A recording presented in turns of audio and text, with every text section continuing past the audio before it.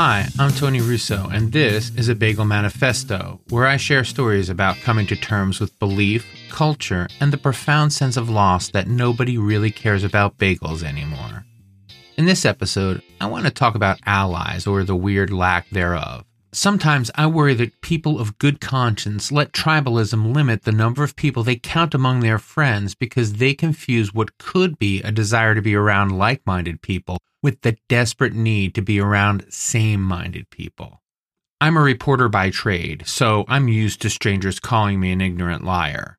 What I will live and die and never understand, though, is why we get so much glee from attacking people we otherwise agree with on matters of culture or politics. I know this happens a lot, but I want to tell a quick story and take it apart. I have a Substack newsletter, bagelmanifesto.com, where I try and write something shortish every-ish week and link it to other stories I've written or to podcasts I've been a guest on or whatever. Recently, I wrote this. Increasingly, I want to grab friends and shake them and tell them that I pretty intentionally don't watch Rachel Maddow and certainly don't want to hear a recap from them. This isn't a dig at her in particular, but polemicists aren't good for politics. Listening to them is a step below reading the headlines and feeling as if you're informed. That last passage was part of what I thought of as a larger point about what politics is for. Some people think it is and should be a way of forcing other people to do what you want. I think it should be for finding a better way to live together.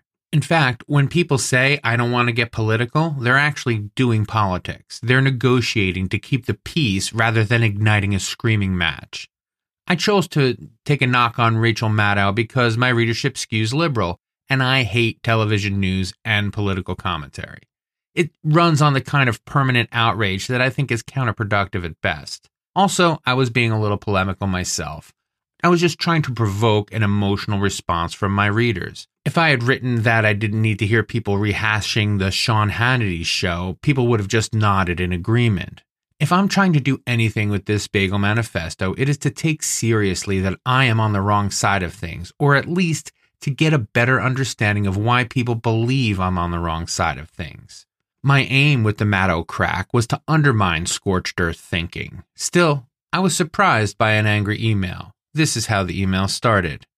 When we call Rachel a polemicist on par with liars like Tucker Carlson, we do the truth and ourselves a terrible disservice. First off, Rachel? It wasn't as if the writer was a friend of hers, but if you're among the people who got a little sore when I said Rachel Maddow doesn't say anything worth hearing, think about what made you sore. If it's because you think she's your friend, like first name basis monthly brunch friend, I'm sorry to break the news. If you're mad because I'm wrong, imagine how my wife feels. She thinks I'm wrong a lot too. It's important to add here that I don't respect anything about the failed project that is cable infotainment. I don't value it. And I remember that before we had Facebook to blame, cable news and the 24-hour news cycle were candidates for the greatest threat to democracy. The point is, I don't have any skin in the game when it comes to who's doing infotainment right. Second, it was weird that the correspondent thought I was comparing their pal Rach to Tucker Carlson. Tucker wasn't mentioned anywhere in my story. It made me wonder whether those are the only two lenses for viewing American politics on television. I guess they are if you are committed to watching infotainment, and I think that we'd be happier if we just didn't do that. I don't want to participate in that part of culture because I think it's counter to being able to live together a little more happily. I said as much in my response email, but it didn't do any good. After way too many more exchanges, I just gave up and stopped reading. The last email I read ended like this.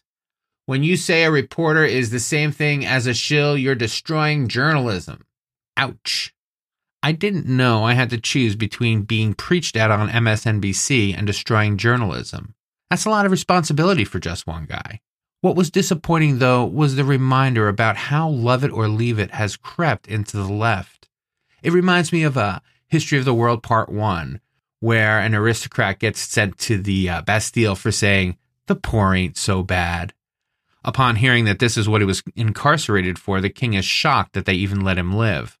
In recent years, the notion of affiliation has given way to something much more tribal.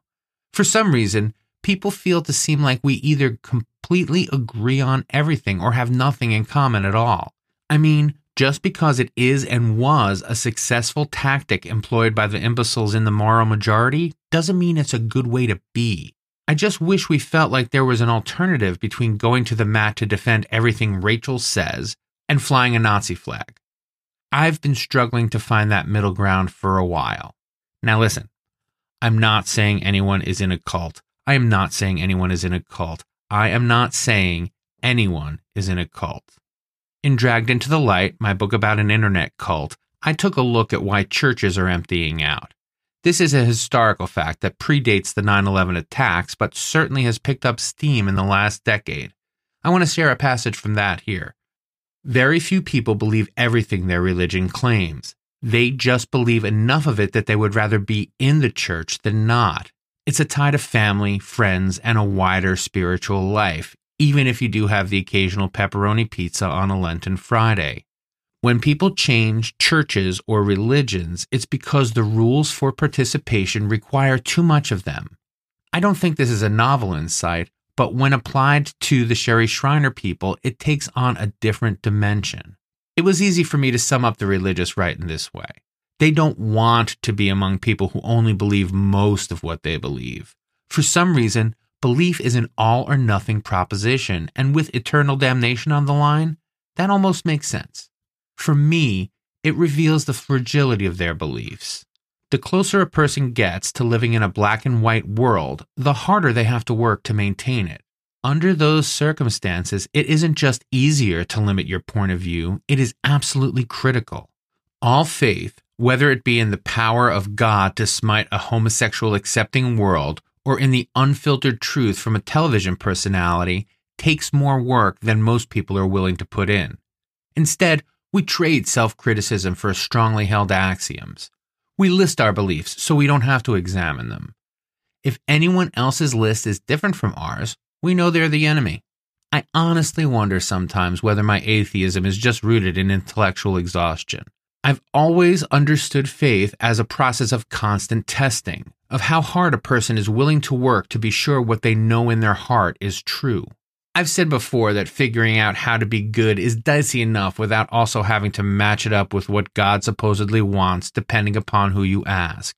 Progressivism appealed to me because it seemed boxless. There was this notion, and maybe it was always just in my head, that we were all people with fears and wants who should try to live together with a minimum amount of strife. Labels were for the small-minded, as was appealing to God's rules. For me, being progressive was about a constant running critique. Progressive rhetoric started feeling a little self-righteous in the run-up to the war in Iraq. By the time Trump left office, it sounded an awful lot like the reactionary moral certainty I always associated, and maybe naively, with people on the far right. It's as if we, recognized that building consensus wasn't working and abandoned it for this up-and-down approach that made the right so politically successful.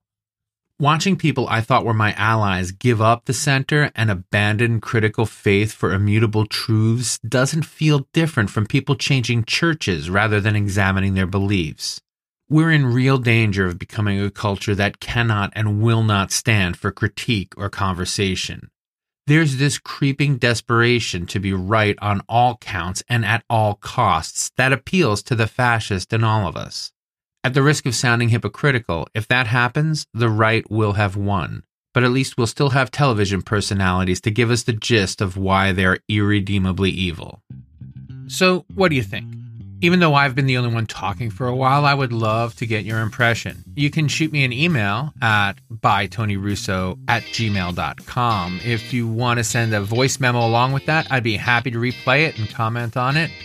If you'd like to support me, you can buy my book, Dragged into the Light, Truthers, Reptilians, Super Soldiers, and Death Inside an Online Cult.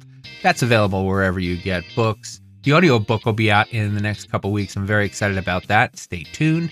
You can also sign up for my newsletter at abagelmanifesto.com. Follow me on social media at @ByTonyRusso on Twitter, Facebook, and Instagram.